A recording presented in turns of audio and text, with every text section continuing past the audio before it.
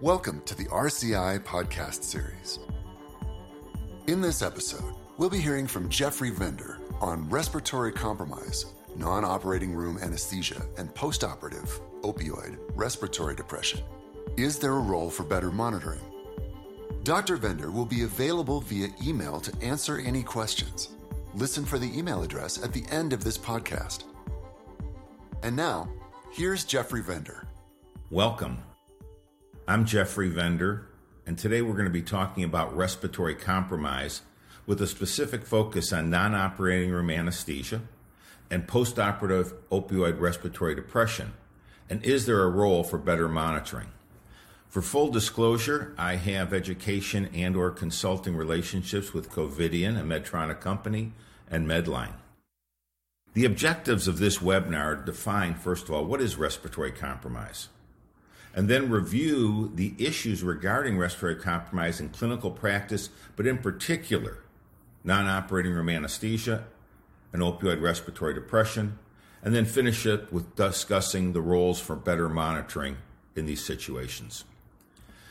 By way of definition, there are many attempts at it, but the one I liked the best was in a respiratory care article by Tim Morris and others that said respiratory compromise is defined as a state in which there is a high likelihood of decompensation into respiratory failure or death, but which specific interventions, be it enhanced monitoring and or therapies, might prevent or mitigate decompensation. If we think about it on a spectrum of pathophysiology, with mortality going up and severity of illness going across, most of us exist in a very stable respiratory status. No problem at all. Now, whether we get the flu or pneumonia or COVID or just a bad asthma attack, you can see as severity of respiratory illness increases all the way to respiratory failure, mortality progressively increases, and with the color change, at some point you're admitted to an ICU. Respiratory compromise sits in that time frame where we have most efficacy to intervene and prevent. When we look at the numbers, be it how common this is, costly, or preventable, as it shows here, it's the second leading avoidable patient safety issue. Third most rapidly increasing inpatient cost in the U.S. Then deaths, third, and as far as leading increasing hospital costs, fifth. Now, this data is taken from a statistical analysis years ago, but not much different today. Respiratory compromise, we're not talking about a chronic state of COPD, chronic bronchitis, or the likes. We're looking at an onset that's either de novo in a healthy individual or an acute event in somebody with underlying pulmonary pathology. The pathophysiologic subsets for respiratory compromise are many.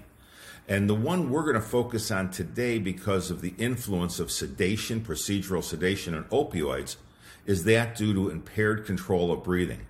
So no, we're not discussing parenchymal lung disease, be it ARDS, COVID, or pneumonia.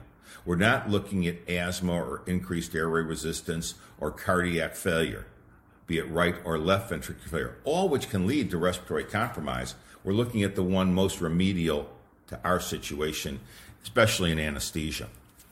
When we look at high-risk groups for impaired control of breathing, we're looking at anybody who's receiving procedural sedation, post-op sedation, and or analgesia, patients with already underlying CNS pathology, neuromuscular disease, sleep apnea.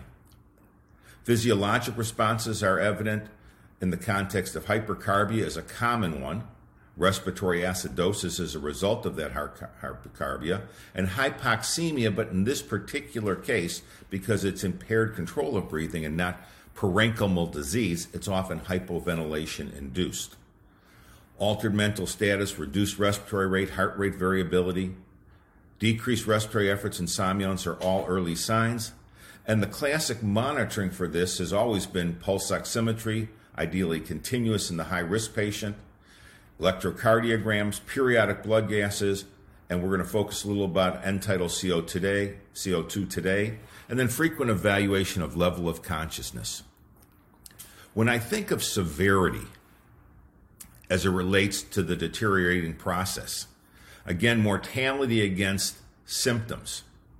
The severity is a stable COPD patient who suddenly has underlying acute disease and work of breathing exceeds their reserves. In time, they will go into hypercarbonic respiratory failure, and again you can see where it says ICU admission as it progresses along this spectrum of severity. But there's also risk from uncontrolled pain, but very little mortality, alert pain-free, again very little mortality, to in time, new issues begin to develop, be it delirium, uncontrolled airway, or even aspiration pneumonia, and you can see mortality changing because of underlying risk to the individual. Risk factors for respiratory compromise are many. They can be broken down into three categories: patient factors, area of care factors, and with non-operating room anesthesia, that's a big one, and treatment factors. When we look at patient factors, the most obvious are BMI, morbid obesity, supermorbid obesity, underlying comorbidities, be it cardiopulmonary, neuromuscular, and the likes, and unknown diagnoses, which are very common in the anesthesia world, of sleep apnea.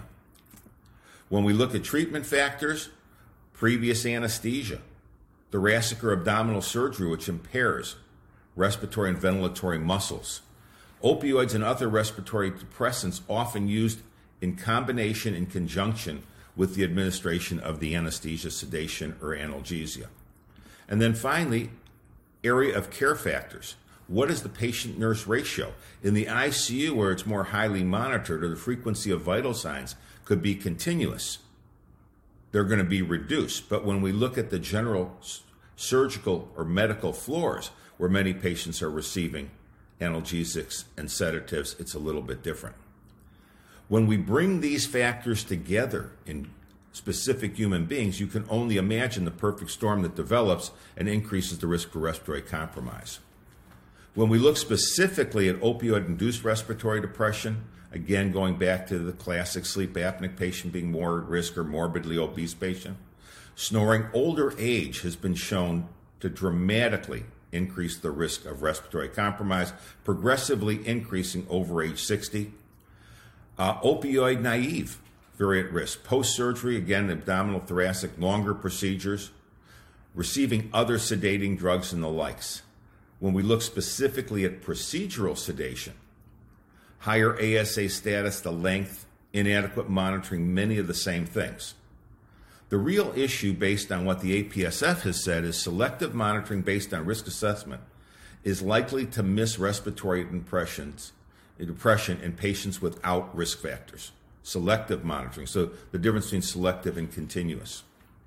As a working diagnosis or definition, what is procedural sedation? And as I allude to in the title, analgesia. It's the use of hypnotics or analgesic medications to enable the performance of a diagnostic or therapeutic procedure effectively, whilst the patient is closely monitored to prevent potential adverse effects.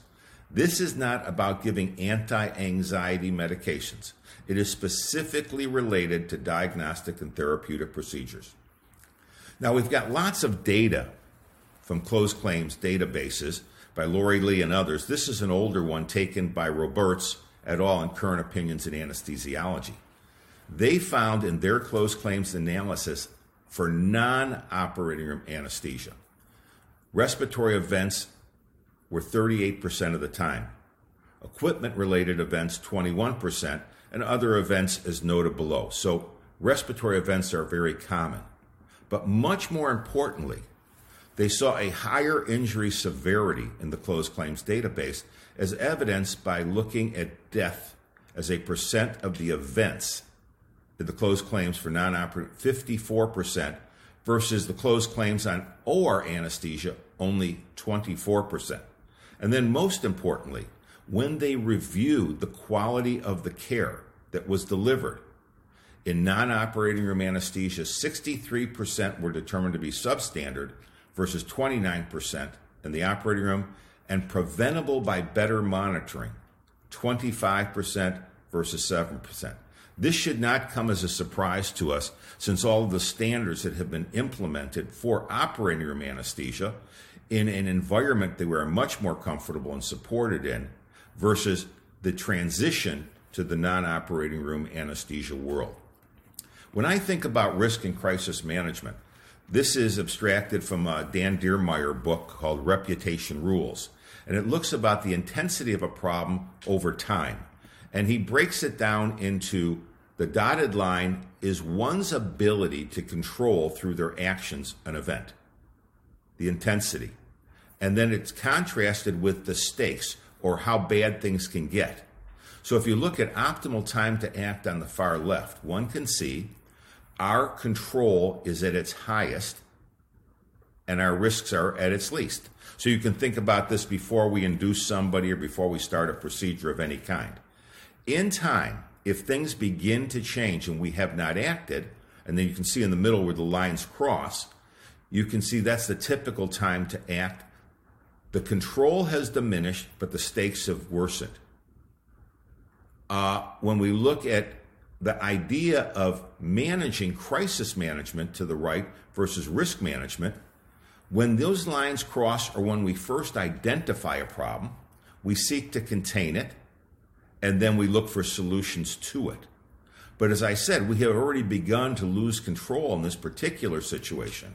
And through better anticipation, we could have put things in place to prevent or prepare, which is the difference between risk management and crisis management.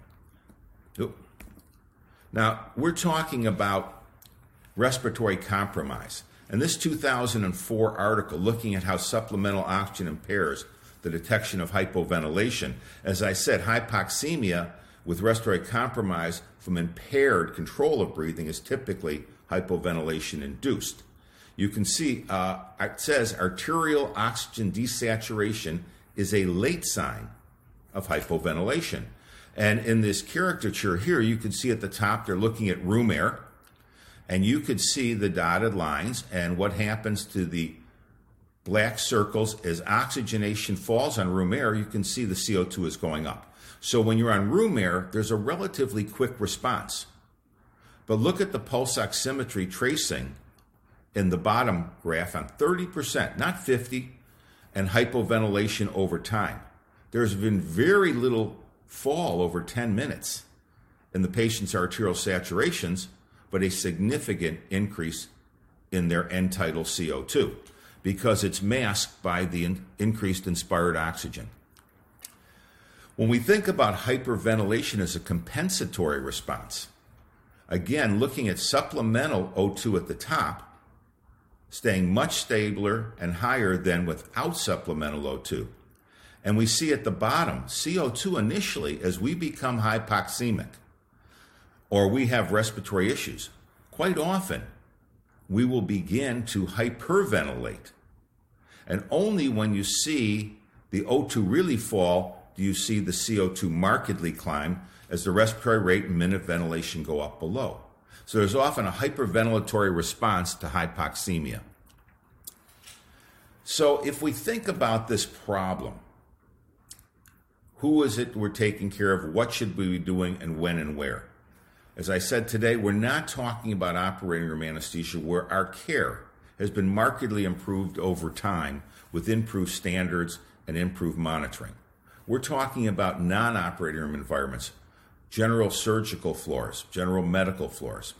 And the one technology that has been so helpful to us in the operating room and for anesthesiologists has now become commonplace in non-operating room is capnography. Now, as anesthesia providers or non-anesthesia providers know, capnography is just a measurement of exhaled respiratory gases. It can be done mainstream or side stream. It produces a classic capnographic tracing and a capnogram, with the end-tidal CO2 being at the end of expiration in phase 3, just prior to the next inspiration, where the end-tidal CO2 abruptly falls off, giving us a characteristic tracing as we see here. This identifies a few things. One, it shows the slope of the curve, and if there's effective emptying of the VQ. It also shows the correlation between the end-tidal CO2 and alveolar in non-cardiac situations and gives you some reflection on adequacy of ventilation. And then finally, it gives us respiratory rate or absence of respiratory rate by the frequency of each breath. End-tidal CO2 captures many, many things for us, whether it's increased end-tidal CO2 or decreased end-tidal CO2. And as you can see below, when we look at respiratory monitoring, hypoventilation, depending on the size of the breaths and the rate, often demonstrates itself with an increased end-tidal CO2, but we must recognize in situations where there's shallow breathing, it could actually be a reduction in the end-tidal CO2 because of dead space coming out first. The clinical applications for capnography are many. We're very familiar with it intraoperative. Today we're talking about non-operating room, but the PACU today, ERs, transportation of intubated patients, ACLS as a monitor for adequacy of ACLS, hypoventilation monitoring on the wards and the ICUs.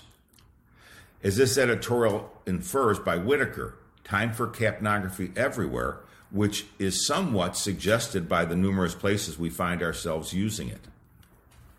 Capnography outside the operating room has been a project, and this is a 2011 statement from the Association of Anaesthetists of Great Britain and Ireland, and it says ubiquitous use of capnography in the OR, but slower adoption for non-operating room anesthesia. And in their review of airway complications and issues, just like the US, where they showed 61% suffered neurologic damage or died outside the operating room versus 14% during, they cited lack of capnography as a major risk factor. This shouldn't surprise anybody in anesthesia, but as we all know, even today, in the GI labs, as I'll show in a second, our standard of care is for capnography. But the gastroenterologic societies, where they're doing the sedation with nurses, have not adopted the same policies or procedures, to my knowledge. Now, capnography can do many things, and as I alluded to in a second, if you don't have the tracing and you don't have any breaths, it can suggest apnea. And this study in 2004, early on, 16 years ago, that apnea of at least 20 seconds tends to occur in 25% of the patients who receive MACs, and the detection by observation of clinical signs is absolutely unreliable. And I'll show some evidence to that in a little while. When we think about end-tidal CO2 and hypoventilation, again, presuming effective breathing, maybe at a slow rate, as our end-tidal CO2 rises, our oxygen will fall in time because of reduced volume of oxygen in the underventilated alveoli. We can see the effects of just 2 liters of nasal cannula can suppress the diminution in the oxygen saturation for several minutes and much earlier than if people are on room air. This study from 2006 was specific to an emergency room department for non-anesthesia performed sedation, similar to what I said in the GI lab. And they looked at 60 patients, and they defined a respiratory event as a saturation of less than 92%, of which they had 20. 85% had an abnormal end-tidal CO2, where 70% of those changes were noted before the change in the SaO2. British Medical Journal, Patient Safety During Procedural Sedation, they looked at 13 randomized controlled trials with sedation-related events with primary endpoints of desaturation and hypoxemia. What they found is by adding capnography to the visual assessment and the pulse oximetry, significantly reduced events in all 3 categories of mild, severe hypoxemia, as well as the need for assisted ventilation.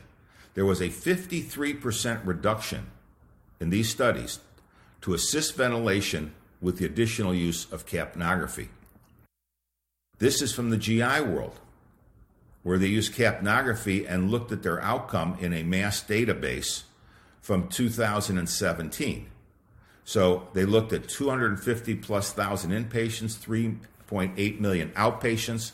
There was a 47% reduction in the odds of a death at discharge in the inpatient category, a 61% reduction in in the odds of a pharmacologic rescue agent on outpatients, whether it's giving reversal for narcotics or reversal for sedatives, and an 82% reduction in the odds of death. Now, obviously, these are not common or current events, so these numbers cannot produce statistical significance, but they point to the fact that these events occur and capnography can reduce them. So as a result of that, the American Society of Anesthesia came out with a statement on the use of propofol. And they said even if moderate sedation is attended, patients receiving propofol should receive care consistent with that required for deep sedation. And because sedation is a continuum, it's not always easy to predict on the individual patient. So therefore, just like the operating room, the practice guidelines that came out by multiple societies, and as you'll notice, the gastroenterologists are not on here. The practice guidelines that were modified or replaced from 02 and 18, the new recommendation, continual monitoring of ventilatory function with capnography to supplement standard monitoring by observation and pulse oximetry. So they've now made this a standard of care for anesthesiologists. Again, other organizations, this is from Anesthesia in 16.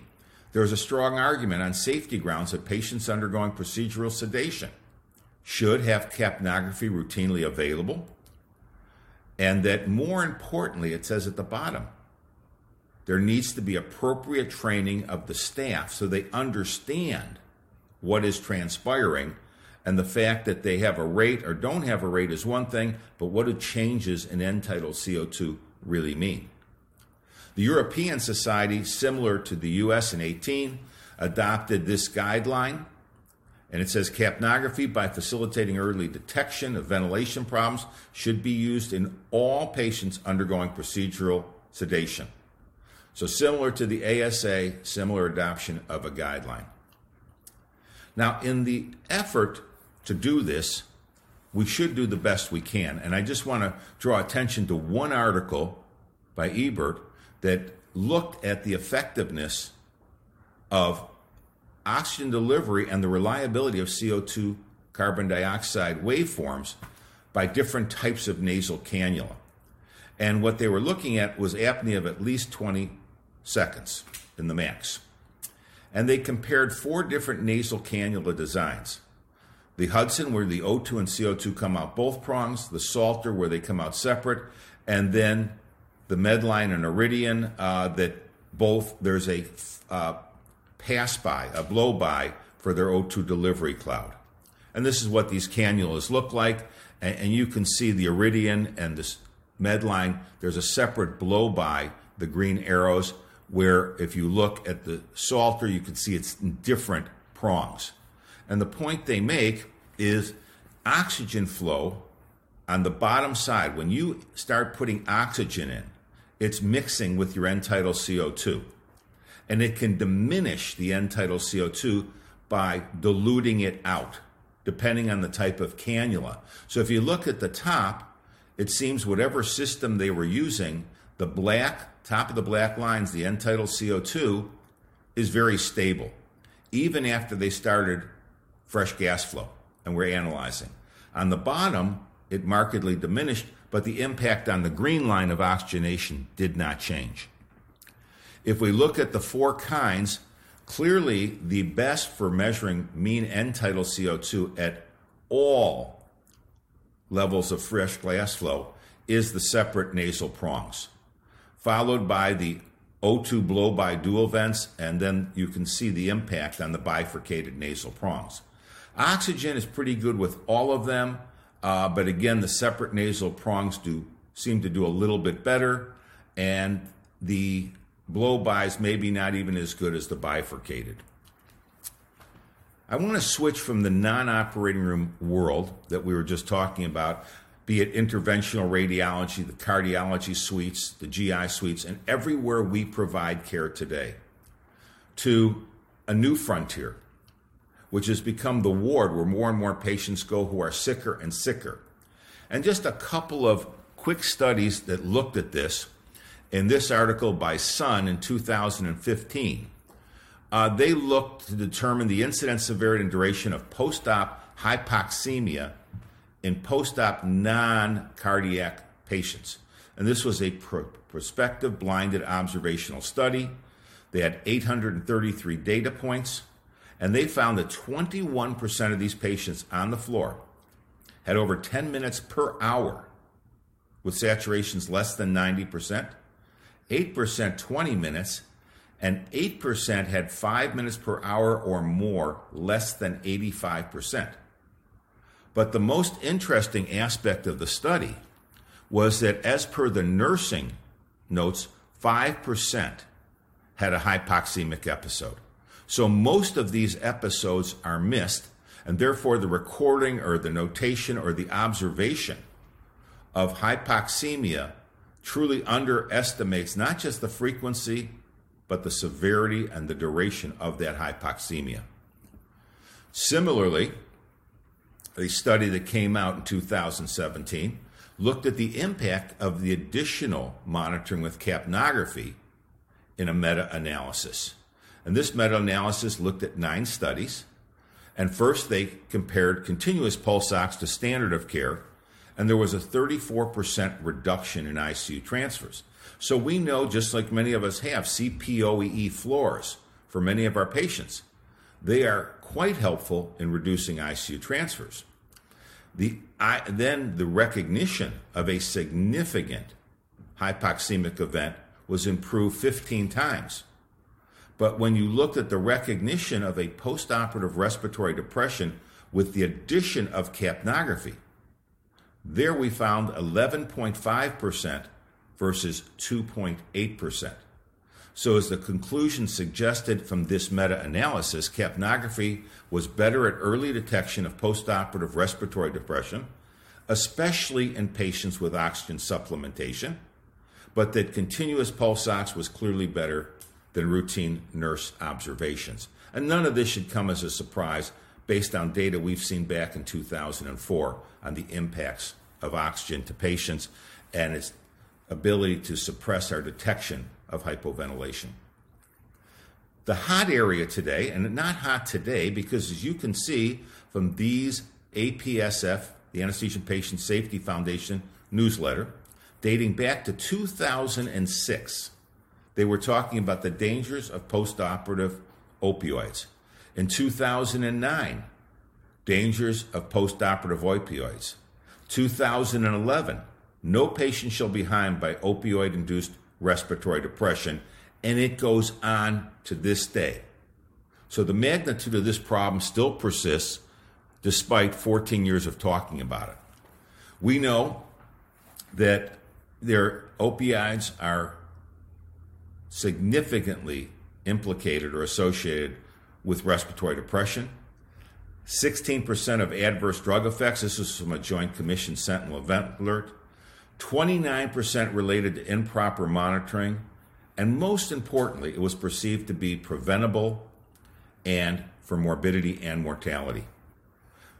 This data from 2013, extracted from Powers, basically at that period of time suggested 13 million patients received PCA, a pretty broad range of recognizing the sufferers from respiratory depression, 0.16 to 0.52, which leaves us somewhere between 20 and 676,000 patients.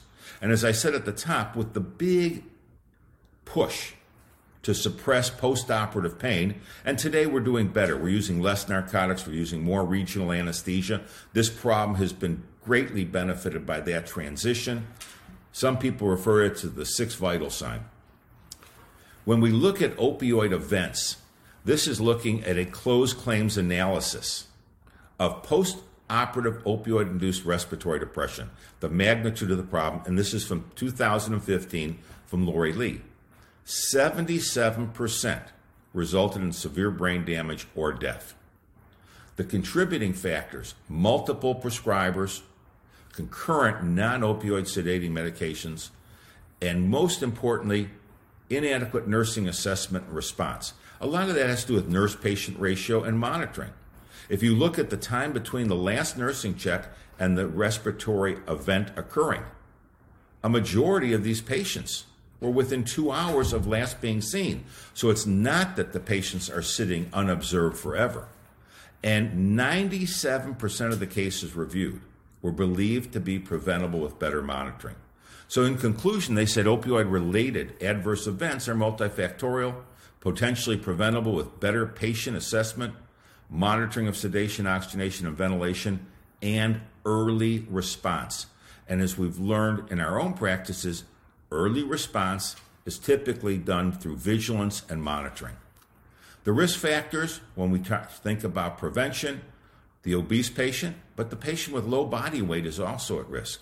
Concomitant medications that potentiate the opioids, pre-existing conditions, advanced stage, as we talked about earlier, and the opioid naive. The classic CO2 narcosis, as you can see at the bottom, a diminution in the respiratory rate and eventually the minute ventilation, a progressively increasing CO2 over time.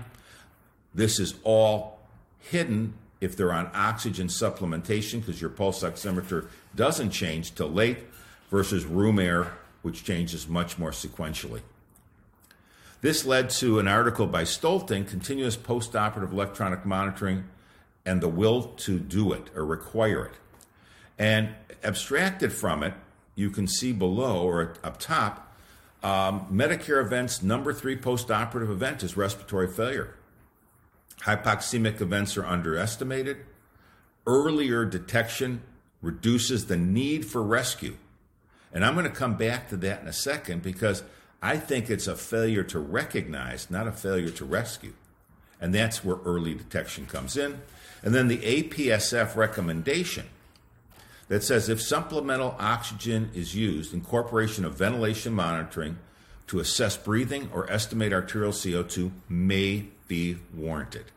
So a very important article from the APSF, which when we think about rescue, I want to come towards the end of this conversation and look at what have been termed rapid response teams, medical emergency teams, with the whole idea behind them. So this is not a code team to prevent morbidity and mortality in hospitalized patients. But that necessitates a system of an afferent limb to prospectively identify a deteriorating patient and an efferent limb to direct the clinical resources and appropriate triage at a higher level of care. When we look at some of the data that's been written, and this is just to example one, where they really could not show a difference in pre-intervention of their rapid response team and their post-intervention. And as the title says, respiratory rapid response teams may not change mortality rates. But when we assess many of these studies that weren't able to show, the question was it a failure to rescue by the response team or the timing of when the response team was called due to delayed recognition. This is one example from an article by Ganane in 2013 where they reviewed a series of rapid responses, and this is just a figure from it, and this was over an aberrant vital sign that fulfilled their criterion to call. But as you notice in the second level, no medical emergency team call in 96% of the cases, and nothing documented in 54% of those that were not called. So when you talk about the afferent limb, 96% who met their criteria did not activate their systems, and therefore, at some point, might they have activated it, it could clearly be too late. Similarly speaking, in Chen's study looking at delayed emergency team calls and hospital mortality, they looked at a large number of patients and different events, and then they looked at baseline period were not called versus delayed called, and you can see patient outcome was dramatically affected. Where there was a delay, survival was 38% versus died of 62%. Where it was not delayed, 52% versus 47%.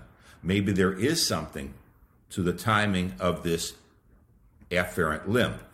The afferent limb, no different than evoked potential monitoring and everything else, necessitates us monitoring the correct parameters that allow us the earliest detection. And as alluded to before, many of these patients are on oxygen therapy, and therefore a change in their pulse oximetry reading can be delayed. Many of these patients have higher nurse-patient ratios where they're not being observed if they're not on continuous alarm-monitored situations. So we will not change the outcome dramatically if we can't change this afferent limb. And that's got to be a focus of the future. The right monitors in the right places with the right people. I'd like to try to pull this all together and bring all these different thoughts together quickly. And the best way to do it is to look at the future. And there was an initial study done called the Prodigy Study. And as you can see at the bottom, Ashish Khanna just published in Anesthesia and Analgesia in 2020 the results of the Prodigy Study, which looked at predicting postoperative respiratory depression on the general ward. And their risk assessment tool was guided by the use of capnography, where they monitored patients for 24 to 48 hours using blinded, non-alarming capnography. So these individuals were blinded to it. They had a number of endpoints that they were watching for: reduced respiratory rate, a high or low end tidal CO2, significant oxygen desaturation, or apnea greater than 30 seconds. And then they monitored to confirm respiratory compromise or opioid-related problems. They were initially going to do 1,650 patients in 16 sites. It turned out to be about 1,335. They collected 12 high-risk variables and ended up with a prediction model for their results and a prediction score that was predicated on 5 things: age over 60, and as I showed earlier in other studies, worsening as you get older, male proclivity, opioid naivety, sleep disorders, and congestive heart failure. When viewed against just hypoxemic events that were recorded 21%, 46% of the events were noted in these particular patients. I think the future, with all artificial intelligence and decision support system, could look something like this. This is by Ronan and others in 2017 in the Journal of Clinical Monitoring, where they tried to create a smart respiratory monitor based on the development of what they called an integrated pulmonary index algorithm. And if you look at the far left, it says SpO2 is normal, pulse rate is normal, and it only compares the levels of CO2 on the left across the respiratory rate. And the boxes and scores are as identified. So if you have a respiratory rate of less than 5, that's a red box. If you've got a respiratory rate of 25 to 35, at the top, that's a yellow box. And what they do is they contrast the two. So if we look at somebody with an end-tidal CO2 of 35 to 45, which many of us think is normal, and they have a respiratory rate of 25 to 35 or 10 to 20, those are green boxes, those are go-aheads. Obviously, if you have a very low end-tidal CO2, less than 20, at any respiratory rate, those are all red boxes. Then you can take that score, whatever box you're in, and go over to the one on the left. And now we're taking the score across the top line. So if you have a 7, but your pulse oximeter is reading 87%, you can see you score 3, requires intervention. If we go down patient status, 1 to 4, 1 to 2 requires immediate intervention, 3 to 4 requires intervention, 10 is normal, 8 to 9 within normal range. What this is doing is trying to integrate various pieces of information: your respiratory rate, your pulse rate, your pulse oximeter, and your end-tidal CO2 into an integrated number that then can help define risk and determine where a patient should be. This has not been substantiated or validated to date, to my knowledge, but this is the wave of the future. So with that, I thank you for the opportunity to share some time with you on this webinar, and I hope I've triggered some thoughts for change, as well as confirmed things you already believe in. Have a nice day. Thanks for listening. If you have any questions for Dr. Vender, Send them to info@respiratorycompromise.org with the subject Vendor Presentation. Again, that's info@respiratorycompromise.org with the subject Vendor Presentation. If you're interested in learning more about respiratory compromise, please sign up to receive our newsletters at respiratorycompromise.org. Follow us on Facebook at facebook.com/respiratorycompromise. And subscribe to us on your favorite podcast channel, such as Apple Podcasts or Spotify.